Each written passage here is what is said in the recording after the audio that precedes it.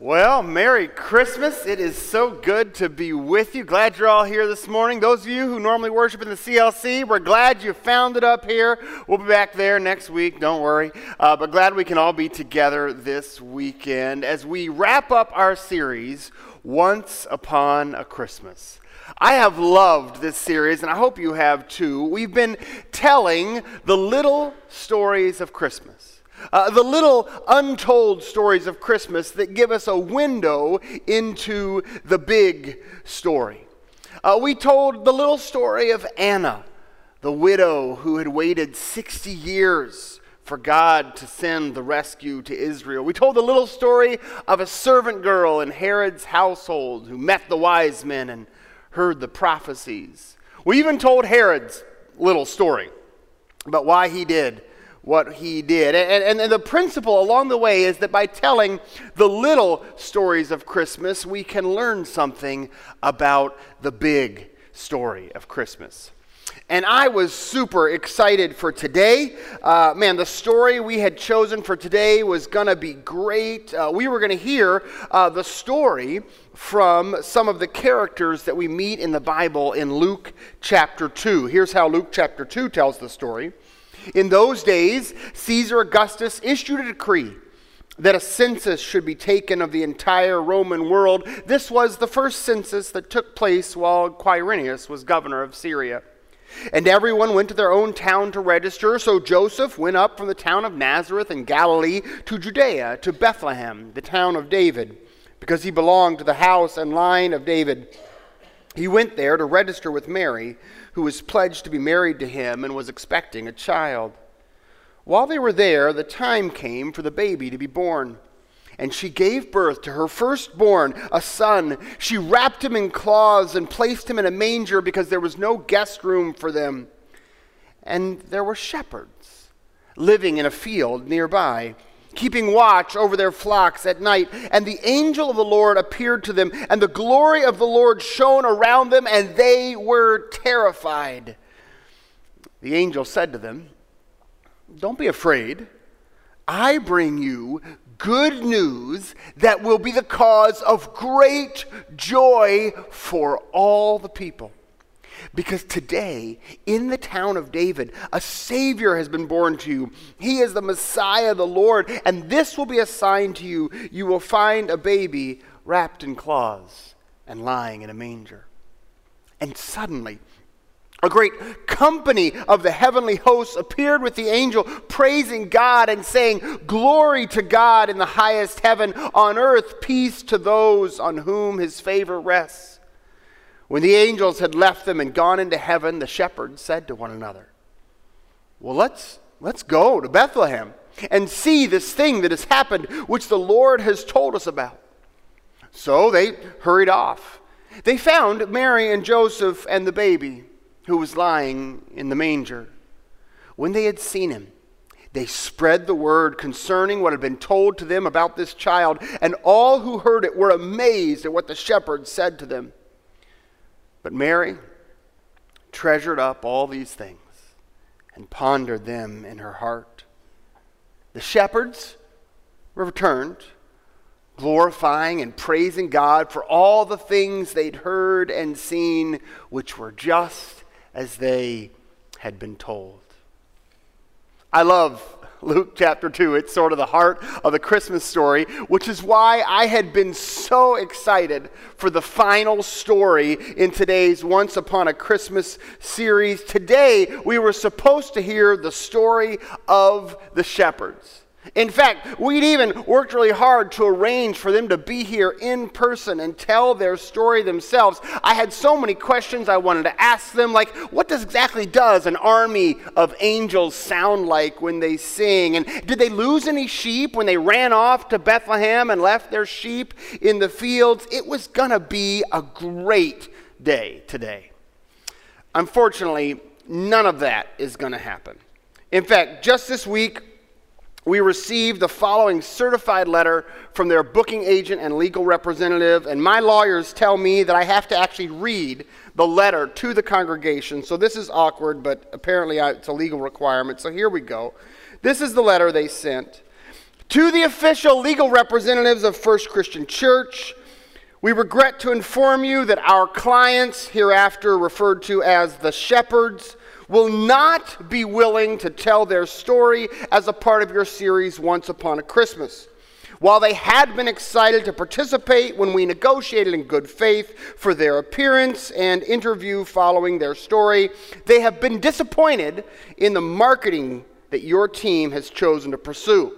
Specifically, they are concerned about the phrase, telling the little stories of Christmas to better understand the big story. For while this phrase may accurately reflect the story of Anna, the lonely widow who waited 60 years for the consolation of Israel, or it may reflect the story of Herod, who my clients insist shouldn't be part of a Christmas series. Anyway, it definitely does not describe my clients, who are the shepherds. They are decidedly not one of the little stories of Christmas. As evidence, consider the following cultural exhibits: manger scene in a regional state capital, manger scene by the VeggieTales, manger scene of Legos. My clients would ask that you notice the absence of Anna or the servant girl or Herod in these scenes, and that my clients are present in every single one. This is because those other characters are properly described as little and untold stories of Christmas, while my clients are properly described as co-stars of The Big Story. For further cultural evidence, please notice that my clients, the shepherds, feature prominently in dozens of Christmas songs, including but not limited to Rise Up, Shepherd and Follow, Go Tell It on the Mountain, What Child Is This, Do You Hear What I Hear, Angels We Have Heard on High, The First Noel, God Rest You Merry Gentlemen, and many, many more. Finally, my clients invite you to consider the biblical evidence.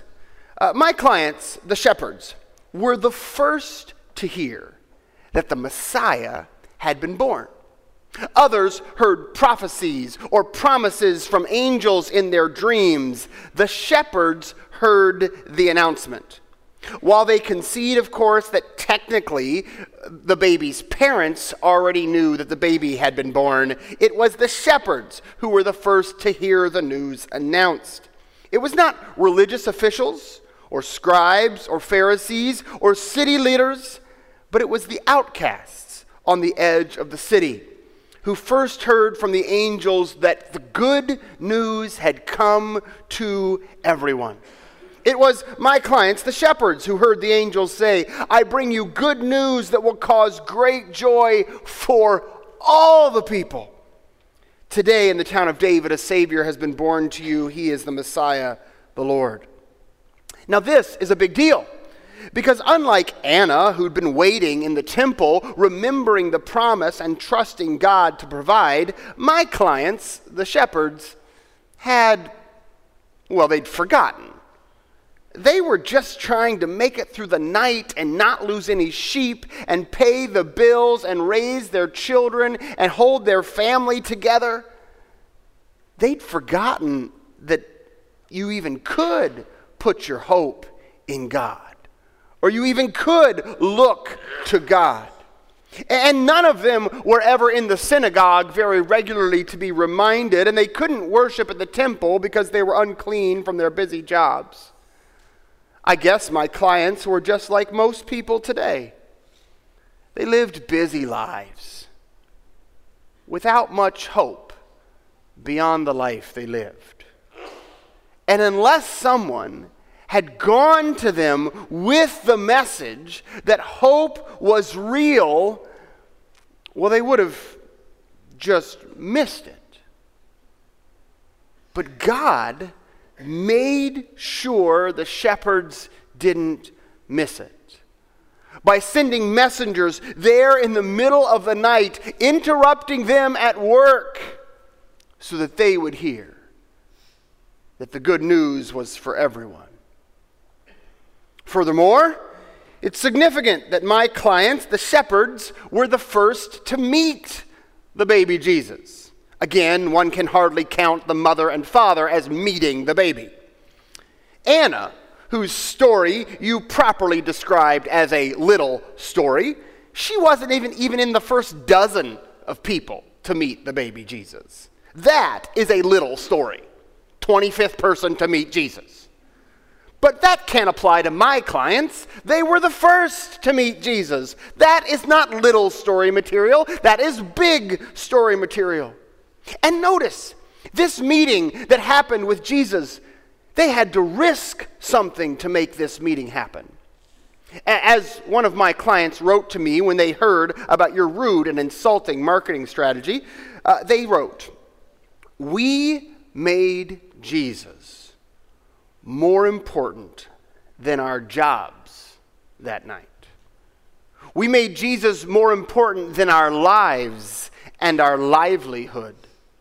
We left the fields to meet Jesus just as his later followers would leave their nets to follow Jesus. We were the very first ones to realize that following Jesus is always a loyalty question. That Jesus asks that we forsake all other loyalties, all other loves, all other demands, and follow only him. We were the ones that night willing to risk our sleep and our sheep so that we could meet Jesus." Finally, if you examine the biblical evidence, you will see that other than angelic beings and dreams, my clients were the first to announce the arrival of the Messiah to save the whole world. As your biblical author writes, when they had seen him, they spread the word concerning what had been told to them about the child, and all who heard it were amazed at what the shepherds said to them. But Mary treasured up all these things and pondered them in her heart. The shepherds returned, glorifying and praising God for all the things they had heard and seen, which were just as they had been told. Now, certainly, I mean no offense against the Holy Mother Mary, but you will notice that she only treasured these things and pondered them. It was my clients, the shepherds, that told people.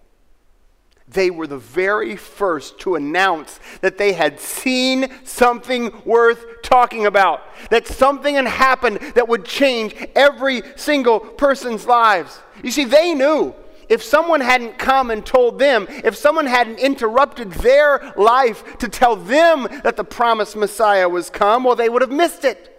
They would have just stayed busy with their lives and missed the possibility that you could still find hope in God. They would have missed it if nobody had told them. And so they knew they were obligated to tell others so that no one around them would miss the truth that there was hope in the world, and it was God. I hope that I do not have to remind the legal representatives of First Christian Church that the work of hearing about Jesus and responding to Jesus and then telling others about Jesus is not incidental to the gospel. It is essential to the gospel. It's how the gospel works. It is heard and responded to and then announced again. And my clients, the shepherds, are in fact the example for every Christian today to follow. They heard, they responded, and then they announced. Even in your day, the good news must be heard. Those who want to follow Jesus must respond to the gospel, choosing to lay down all other earthly encumbrances so that their one remaining allegiance is Jesus. And then, having seen that the good news is true, having met Christ for themselves, they are called to announce this hope with those around them, to interrupt the lives of their friends and neighbors so that they will know that there is still hope to be found in God. That is the story of the shepherds. And it is at the very heart of the big story of the good news of Christmas. Therefore, it is with great regret that we inform you that my clients, the shepherds, will not be participating in your Once Upon a Christmas series, for they do not have a little story to tell. They only have the big story to tell. Sincerely, the Bethlehem Talent Agency on behalf of the shepherds. So, wow. Yeah, listen, I am so sorry. I mean, clearly, I have offended the shepherds, and I blew for all of us an opportunity to meet them live and get to know them. But in my defense, who knew they were so sensitive, you know? I thought it was a clever little line. How could I have known? And in case they're watching this, you know, we stream this on Facebook and YouTube. In case they're watching, shepherds, yes, I absolutely acknowledge you don't have a little story. You have a super big story. We all agree the shepherds are very important, you know. But I hope you can see why, if they had come, it would have been a great day. I hope you can see why I was super excited about letting the shepherds tell their story.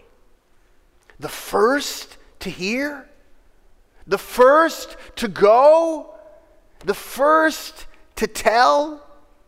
The shepherds got to do first all the things that are still for us to do, because their legal representative is exactly right about the importance of the example of the shepherds. Still today, for each one of us, the work of hearing the good news of Jesus is essential to what God wants to do in your life. Hearing the good news of Jesus is essential to what God wants to do in your life, okay? There is not a version of what God wants to do in your life that does not include you listening to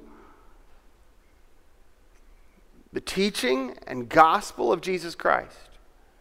And so as we head into a new year, I'm just curious, what's your strategy for being open? Are angels going to have to interrupt you in the middle of the night for you to pay attention to the fact that the whole world has changed? Because if all this Jesus stuff is true, like resurrection and Son of God, if all that is true, it's the most significant thing in the universe. Are you going to slow down long enough to pay attention and hear the gospel? Maybe you're going to read through the book of Luke. You could just pick up where we left off right after the Christmas story and just read the rest of the book of Luke. Say, I'm going to listen for the good news about Jesus. Because the example of the shepherds, they're right. It still works that way. And it still is true that responding to God is essential to letting God transform your life. Every one of us has to decide whether we're going to go meet Jesus or not. The shepherds had to decide whether or not to leave the sheep. James and John had to decide whether or not to leave their nets. Levi had to decide whether or not to leave his money tables.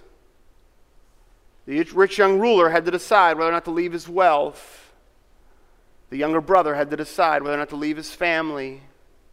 Everybody who ever has wanted to follow Jesus has something they have to let go of to put Jesus first. The story of the shepherds is so essential because it shows that from the very beginning, Jesus asked for his followers to give him total allegiance. And it's really easy to figure out what you need to let go of in order to follow Jesus more fully. Just ask yourself, what do you not want to let go of? You know, what's the one thing you're not willing to... If Jesus asked for that, you wouldn't give it to him. Well, that's the one thing you better let go of. Because that's the thing that stands in the way. And of course, the example of the shepherds as people who tell others, well, that's still ours to follow too. Ate breakfast with some guys from the church on Friday. We're talking about a bunch of different stuff. In the middle of it, one of them told this story. He said, "Oh, did you hear that so-and-so came to the Christmas Eve services?" Like, "Oh, no, that's fun, great, blah, blah." "Well, how did they make it here?" He said, "Well, I asked them the same question. Why were they here? They don't go to church." And they said, "Well, we're here because somebody else invited us." So 2 things about that. Number 1, good on you, because somebody invited them to church and they came. And number 2, apparently inviting people to church still works. Who knew? In fact, it's the only thing that ever has worked, right? Is that you see something about Jesus and you recognize this isn't just for me, this is for everybody else. And if somebody doesn't interrupt their lives, they're just so busy with going to work and paying the bills and raising their kids and making friends, and that they'll never stop to pay attention to the fact that there is still hope to be found in God. Unless you go and tell them. So man, I wish the shepherds could have come today, because I wanted you to hear their story.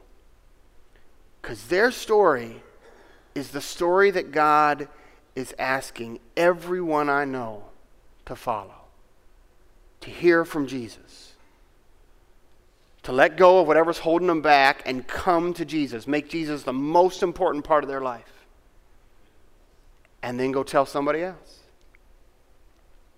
There's one other reason I did want you to meet him. And that's just because, they're sort of, well, really, it's just a wonder the shepherds were ever included in the story at all. They were dirt poor. They were religious outcasts, social outcasts, cultural outcasts. They lived with their sheep because they were too poor to build a barn or a fence or even have any other place to live. They lived with the sheep.